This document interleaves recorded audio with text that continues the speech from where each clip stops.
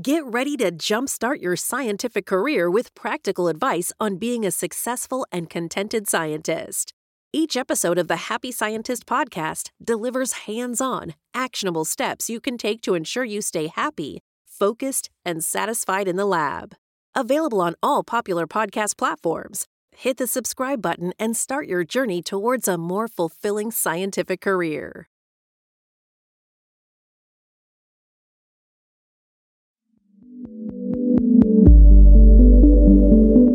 This is the Happy Scientist podcast. Each episode is designed to make you more focused, more productive, and more satisfied in the lab. You can find us online at bitesizebio.com/happyscientist. Your hosts are Kenneth Vogt, founder of the executive coaching firm Vera Claritas, and Dr. Nick Oswald, PhD, bioscientist, and founder of Bite Size Bio.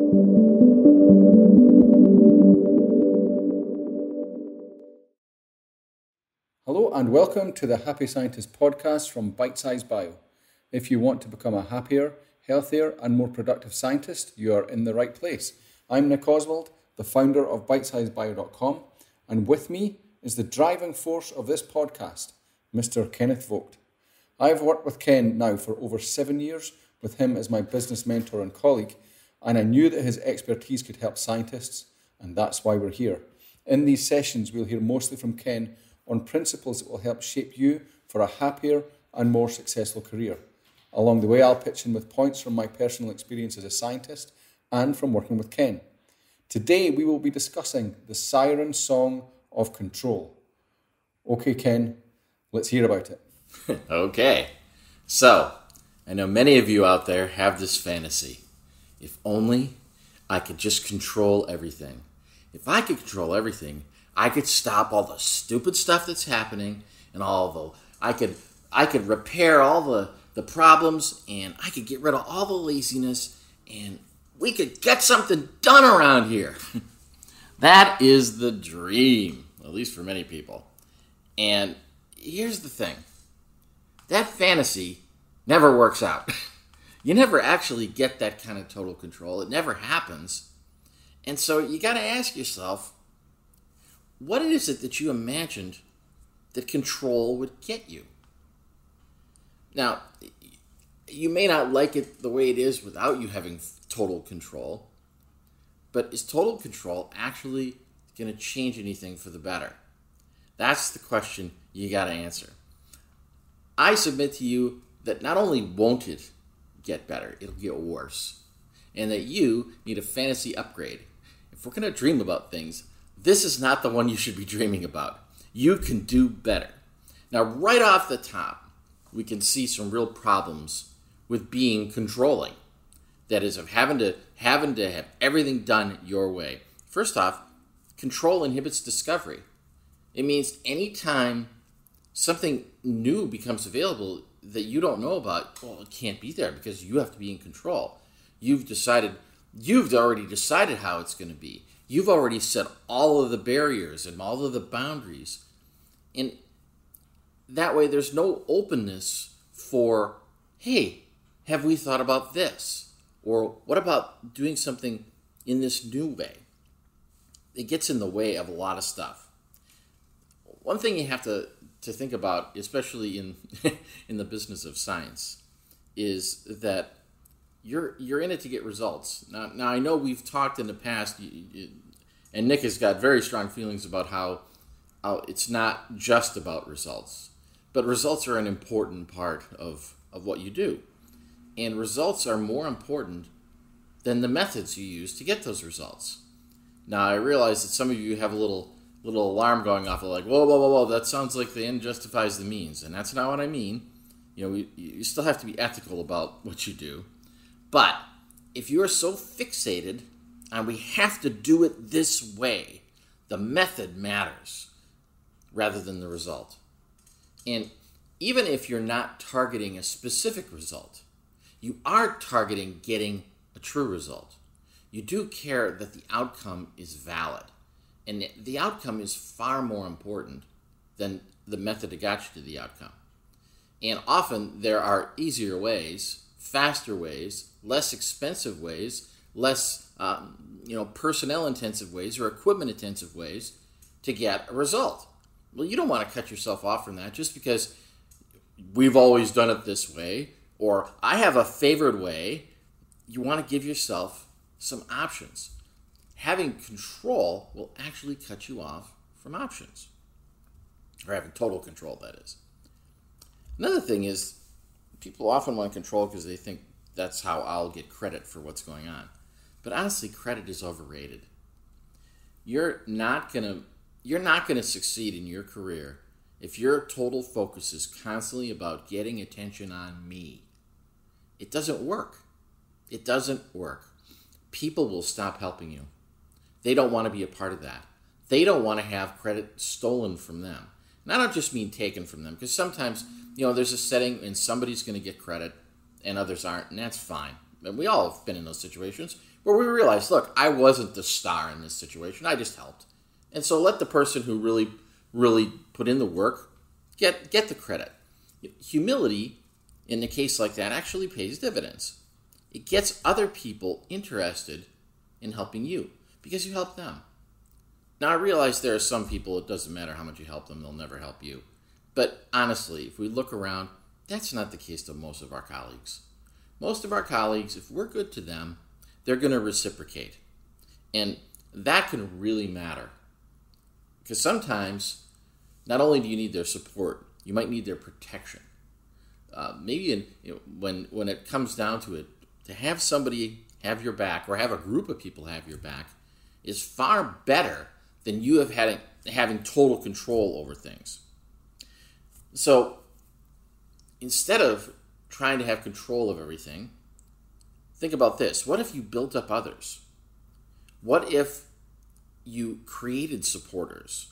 What if you allowed them to offer you protection? What you get out of that is an implied power. You're somebody that people care about and people want to raise up, and people want to go to. Now you become the expert that can be relied upon. Now you become the go-to person. Being the go-to person is the fantasy of all the control freaks out there. But you're not going to get it by demanding that you have total control over everything. You will get that implied power from supporting others and from being a leader rather than just a jail warden. So there's some other things too that pop up here, like a downside of attempting to control others, that others will react to that negatively. You'll get resentment back from them. Sometimes it'll go so far as to get revulsion from them. And at the end of the day, it might turn into a counterattack. It's like, you try to control them, oh yeah, watch this, I'm going to control you. Now there's the nightmare for the person that is seeking control all the time.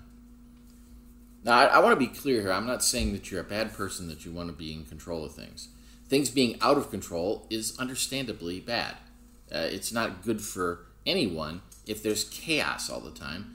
And in your field, what you are doing is you are carving out a little microcosm of non-chaos. You're stepping away from the chaotic mass and saying, here's something orderly that makes sense.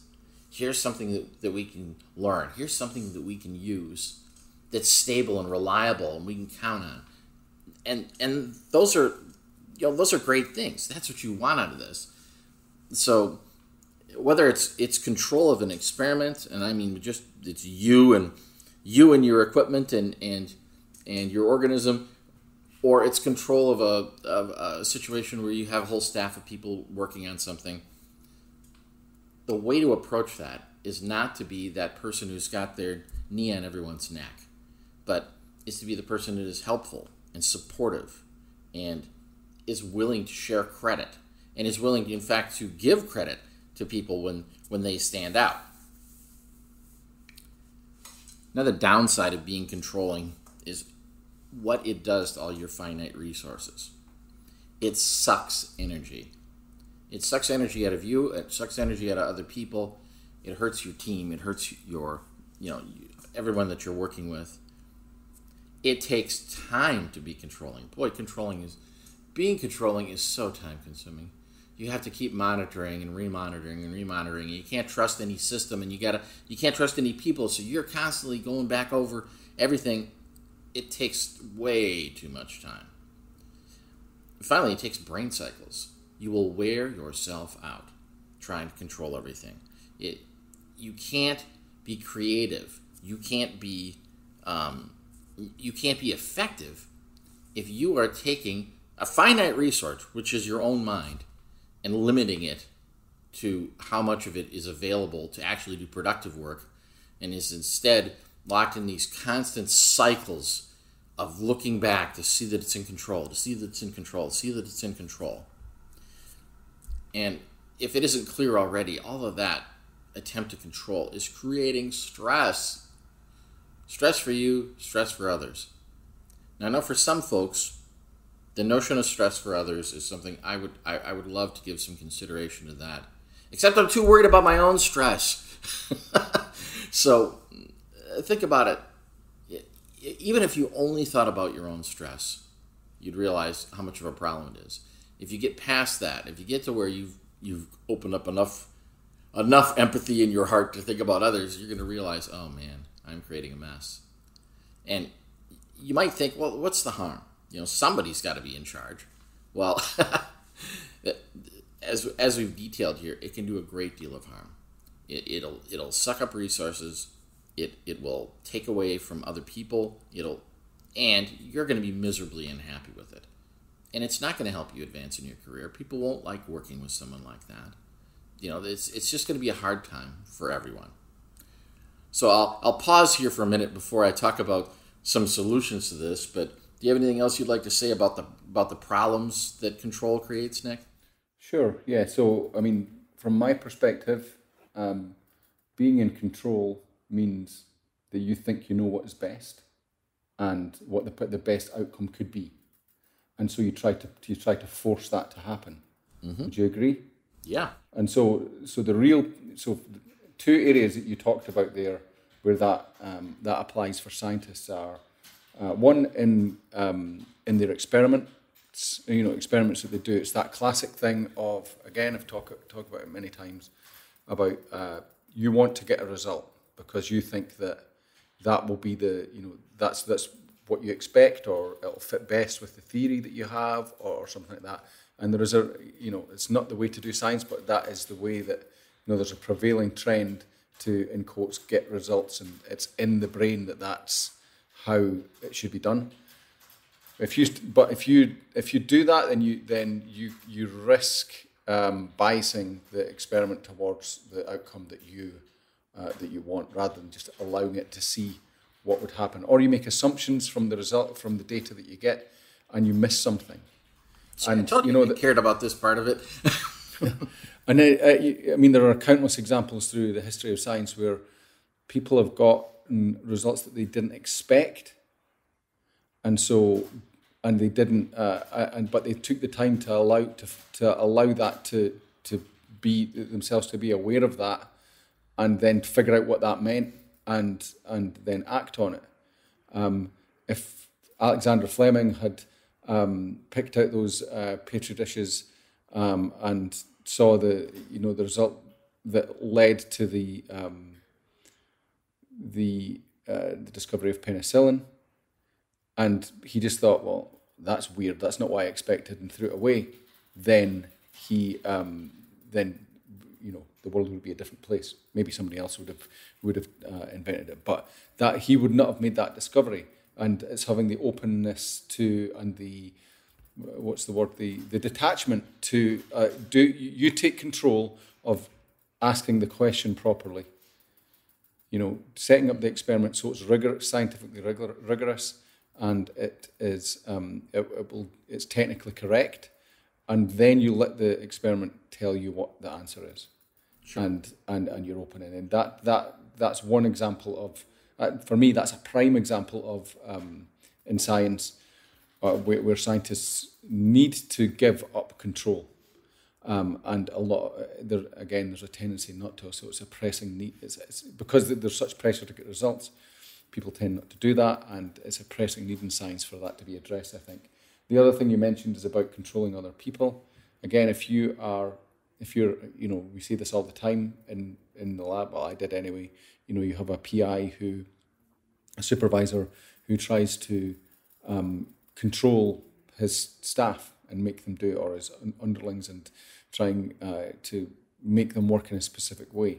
Well, what he risks is, as you said, it not only causes stress for him and the other person and the people under him, because he has to make them do something that's against the grain for them, or work in a way that's against the grain for them. What you're also missing out is allowing people to express themselves and to allow their genius to come into play, their abilities to come into play. If you just kind of make them into battery hens instead of free range, then and you see that a lot. So for me, that's two ways that science is hampered actually by people wanting too much control, and on a personal level, that kind of tightness, that kind of trying to make things in a certain way. Again, it goes back to what the foundation of this podcast is. It makes things less enjoyable, and it makes things less productive, and it means that you make less progress. Sure. So here we are. We've been beating on poor control, but I know that some of you are still thinking, that all sounds well and good, but the fact is there's some benefits to control, and there's some necessity for control. We, in fact, speak of there being controls on experiments. Am I supposed to not do that anymore? Well, of course not. And we're not trying to take that away. Well, so let me give you a substitute and of something that is far better. And it has all the benefits of control, but it doesn't have all of these terrible downsides. And that is, take charge rather than take control. Now, you may look at that and go, that's just a synonym. Means the same thing, but it doesn't mean the same thing. So I'll use the example of a boat. If you have a boat and you're trying to be in control, well, here's the best way to be in control with a boat. Don't put it in the water. You can control it completely. Can't do anything. It'll just sit there. However, if you take charge of a boat, well, how do you take charge of a boat? Well, you use a rudder. That's it. You use that rudder. The rudder will help move the boat. And you'll recognize you're in a boat that's going down a river. I'm not fighting the current. I'm using the current. Now, sometimes, let's say, if I want to go upstream against a current, well, I still need my rudder because the stream is going to keep pushing me away. But I'm going to have to expend a lot of energy to go up the stream. Whereas if I'm going to travel down the stream with a rudder, then I can take charge of this boat and I can go all over the place. And I have many options. Whereas if I'm demanding control and yet I put my boat in a river, I can't. It can't stay anywhere easily. Everything's going to be fighting it all the time. So it's just a mind shift of recognizing there's a way to do this without putting the clamps on so tight.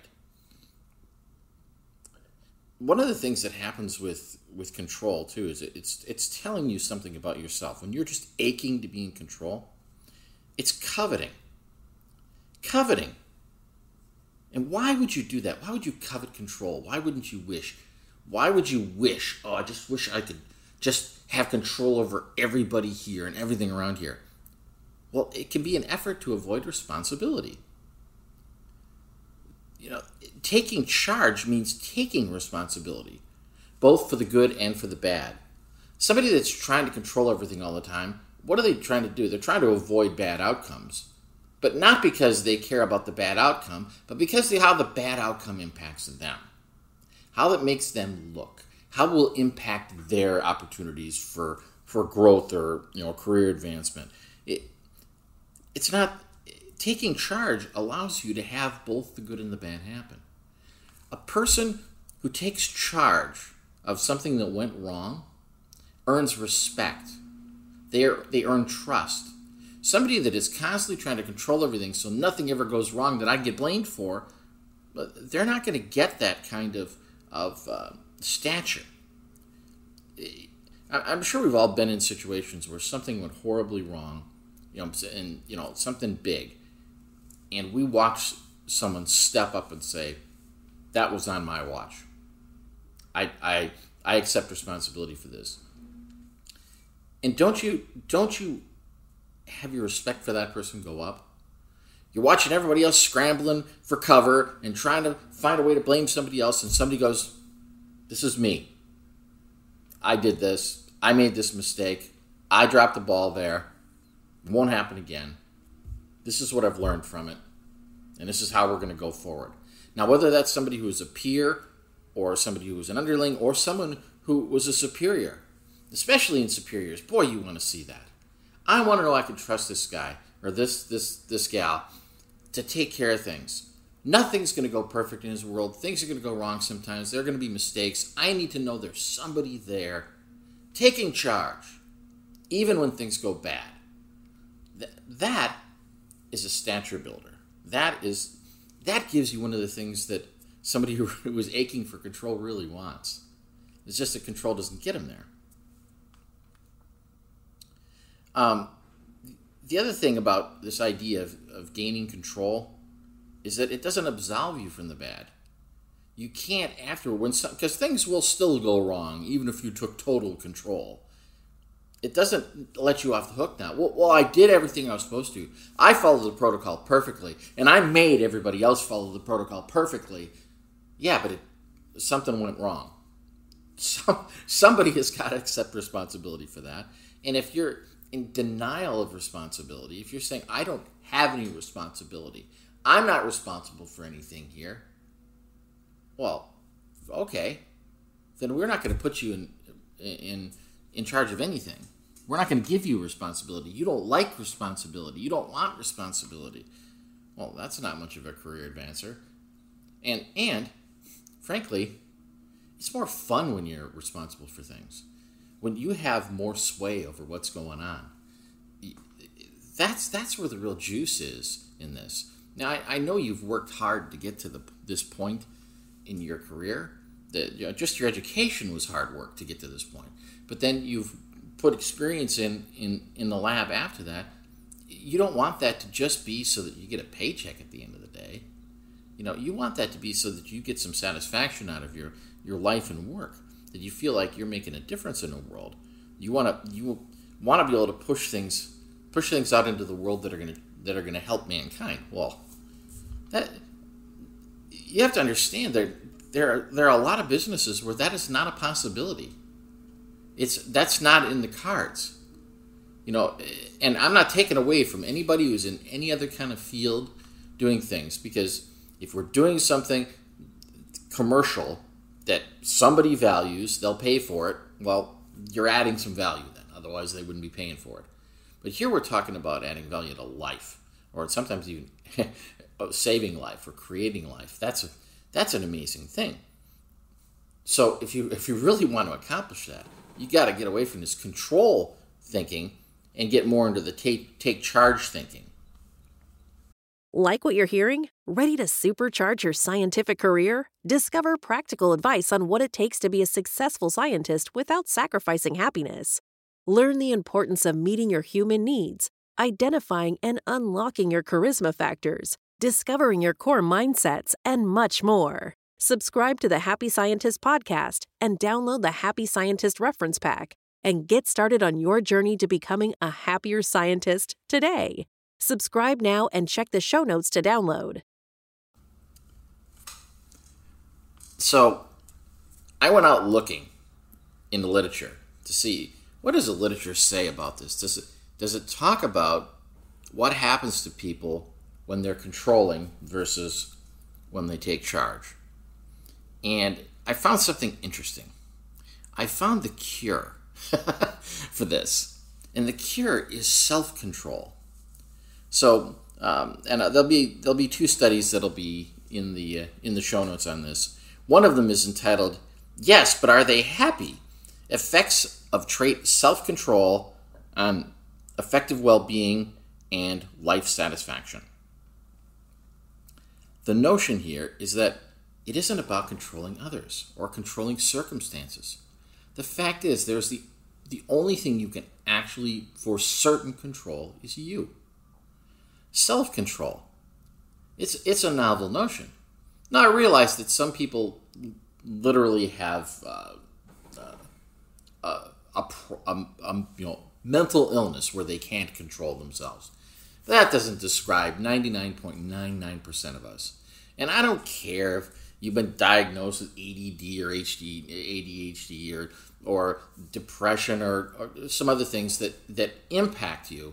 I'm not taking away from that, and I'm not saying that you can't be touched by those things. But the fact is that you can remain fully functional in the world if you shift your attention to this notion of being self-controlled. And self-control, sometimes we think of it as just holding ourselves back. It's like it's when you don't blow up at somebody when they make a mistake, or it's when you don't resort to physical violence in a situation where you're at risk. Yes, that is self-control at its most basic level. But here I'm talking about the self-control of how you think and what you think about. What do you dwell on? Do you spend all of your attention on, this is wrong, this is wrong, this is wrong, this is wrong. Oh, if I'd only taken all of this control earlier, I could have kept that from going wrong. Like, yeah, but was it control of what you did? Or was it control of others? Was it control of the physical universe, the physical reality? Or was it of you? Because there are things that we do that you'll do in the lab where you can't have complete control over what's happening in your experiment. You have as much control as is available to you. So the question can only be, did I take charge of the part where it was up to me? Because, as Nick said, penicillin came out of an experiment that wasn't done poorly. It just didn't get the result he expected. He wasn't being sloppy, that he knew of. We look back now and probably say, yeah, he was being sloppy. But, again, it was all he could do is what he was aware of. So the same is true for you in any setting.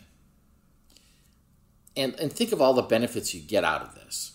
So if you can just be here and now, not be thinking about the past or worrying about the future, not be in someplace else thinking about something, you can be just here and now.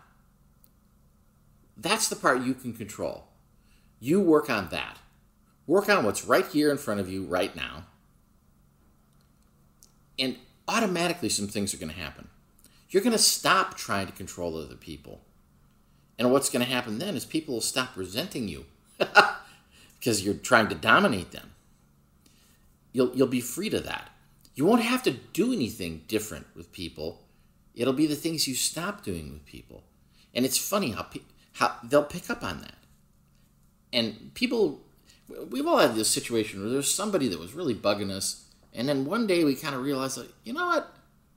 I'm not like that anymore. Wonder what changed. Or like, I don't know why, but I like Sally better than I used to. And that kind of stuff is just going to keep feeding out there. If you don't act responsibly, if you don't do what's available to you to do here and now, you're going to resent yourself.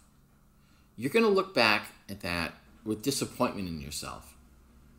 And, we don't need that. And now, I want to point out that when you recognizing that there's been some failure and the buck has stopped at you, that's a very good thing. It's good to see that. But what I don't want you to do is then be ashamed about it, be in despair about it, or be angry about it. There's all these negative reactions to realizing that something was wrong and I'm the source that aren't helpful. But if you can just dispassionately see it, Nick talked about not being attached to certain things. earlier, and it's more than just detachment. It's non-attachment. And the reason I put it that way is that, if I'm attached to looking good, I'm going to react really negatively if I don't look good. Whereas if I just blow it off and I'm detached, well, then I don't care if I look good or not, and I won't even notice opportunities to look good. Whereas if I'm unattached, well, then in the here and the now, in this moment, if there's an opportunity to look good, great, let's do that. And if there isn't an opportunity, let's not fight against things and try and make it that way. We free ourselves. All because of that self-control in that moment. Now, there's another thing that, just the title of that one paper ought to point out to you. Being happy comes from self-control. You will actually be happier if you use self-control. Another study that I'll reference is entitled, "Why Are People with High Self-Control Happier?" Well, that's a bold statement. They're just saying, this is how it is. Now we want to know why. Well, the second part of it is the effect of trait self-control on happiness as mediated by regulatory focus. Now, we have talked about focus in other settings, and we will definitely talk about it again, but that's part of what this is. This notion of focusing on what you can do here and now. So the bottom line with this is, if you want to be happy, stop seeking control. Take charge, use self-control, and this is going to allow you to be more successful. It's going to make other people like working with you and supporting you easier, and it's going to just plain make you happier. And you can let go of the rest of this, because you never were going to be able to control everything anyway. To call it a fantasy is almost to elevate it too much. It's a delusion. It's not going to happen. It never has happened.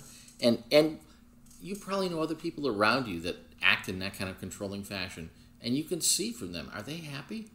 And are they succeeding at getting all this control they're seeking? Probably not.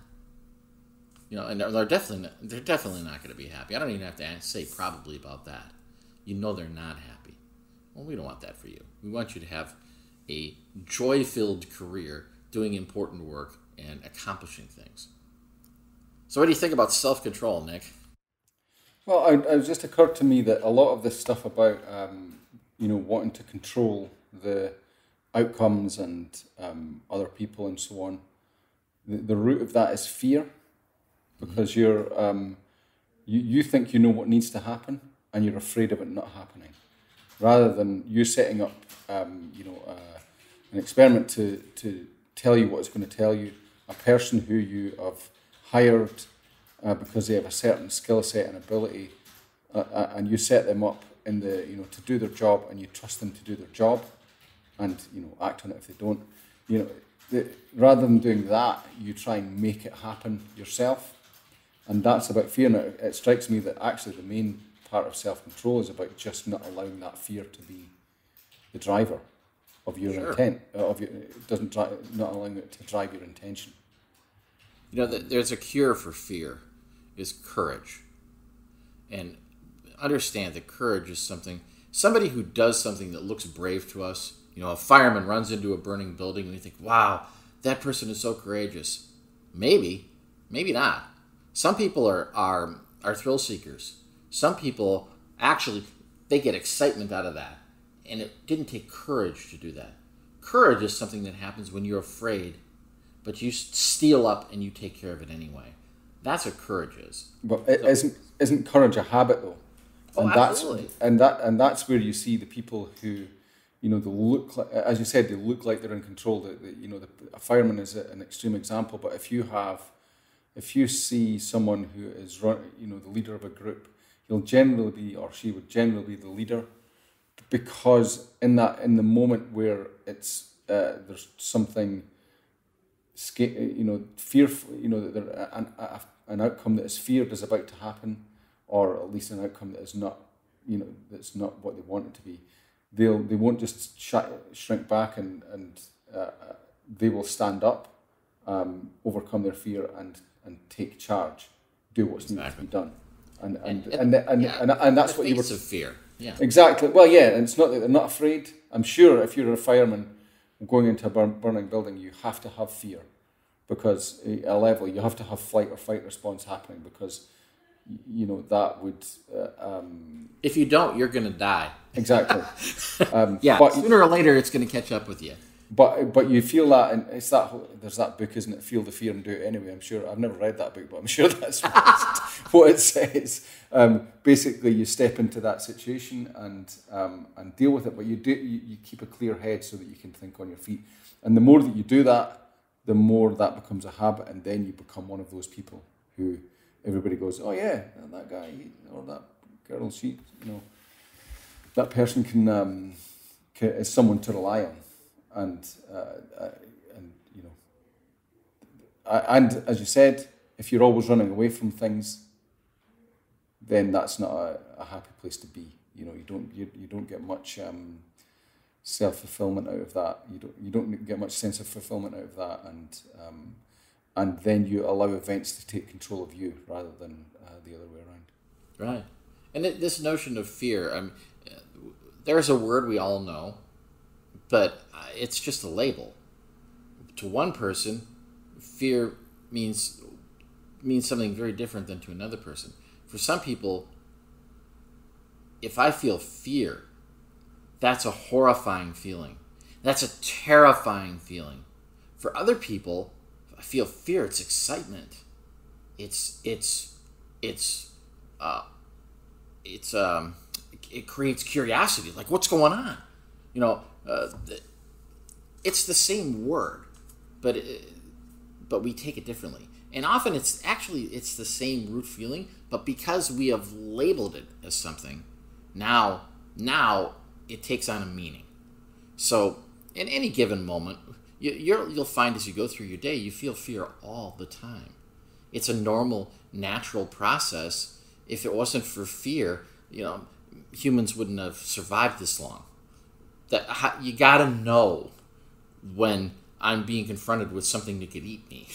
You gotta know that if I don't do something soon to find food, I'm gonna starve. And when it was black and white like that, it was simple. Now we've had the modern society and everything is so complex. But you can look back in your own life even. As a child, things were far simpler. I was afraid of the dark. I was afraid of falling down. I just pure things. I get it. And then it was like, I'm afraid of falling down. Well, then I'm afraid to try that two-wheel bicycle. And it just got more and more complex until now you find you're in a meeting and somebody says, hey, Sue, could you put together the data on X? And you have this little moment of that thing you're labeling fear. Why? What happened? Well, you can deconstruct all that and find what is there that caused you to feel fear. But the important thing is here that if you're all about control, you might be in that meeting working very hard to make sure that nobody gives you an assignment. It changes everything because now you're trying to control the situation. Or you get given a task, and now if you take charge of that, you can say, okay, yeah, I'd be happy to put that together, but I'm going to need until Friday to do that. Oh, okay. Well, you just took charge of the situation now. You didn't jettison the task. You still have the same feeling about it, but now you've taken charge of the situation so that you can accomplish it. And when it's done, you'll get the opposite of fear. You'll get a good feeling out of it. So we're kind of going a little bit off topic there, but the point this could be a whole new episode. Yeah. The point of all this is we've talked about how control is not all it's cracked up to be. We've talked about how taking charge is better. We've talked about how self-control is really the only answer to control in your world. And we've got studies to back us up too, and hopefully conversation today has backed it up. Yeah, I would say, just to add to that, a couple of things. One is that, especially in the kind of, say, boss supervisor to subordinate kind of relationship. That sort of control can appear to be a thing of strength. That you're controlling someone else, and therefore you are, the superior one. But it's not. That's actually a position of weakness, and lack of self-control. And so that's one thing to bear in mind if you're in the situation where you are on the receiving end of someone else trying to control you. There was something else, but I've forgotten. Never mind. I think it was really good, but if it comes up, we can talk about it next time if it comes up. Okay. Comes back. So let me wrap it up with this. If you want to be happy, stop seeking control. And if you want to be happier yet, implement self-control and let go about everyone else. Yep. Okay. Thank you very much, Ken. That was, again, another very insightful installment. Before we head off, I'll just remind people that if you want to see or to listen to all of the episodes of The Happy Scientist or see what other episodes are available, you can go to bitesizebio.com/The Happy Scientist. And all the episodes and show notes are there, including the show notes for this episode, which is what number is this? 23, wow. Number 23, and in there you can find links to the studies that Ken cited during this episode. You can, if you want more, you can also join us on Facebook at facebook.com/The Happy Scientist Club, all one word.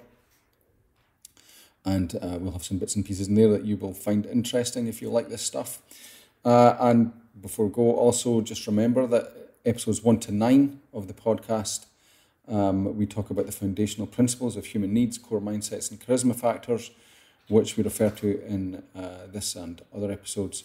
So if you find this material useful, it might be good for you to go back and listen to episodes 1 to 9 if you haven't already done so. And again, you can do that at bitesizebio.com/The Happy Scientist. So that just leaves us to wrap up and say thanks again, Ken. And we'll see you next time. Okay, bye now. Bye.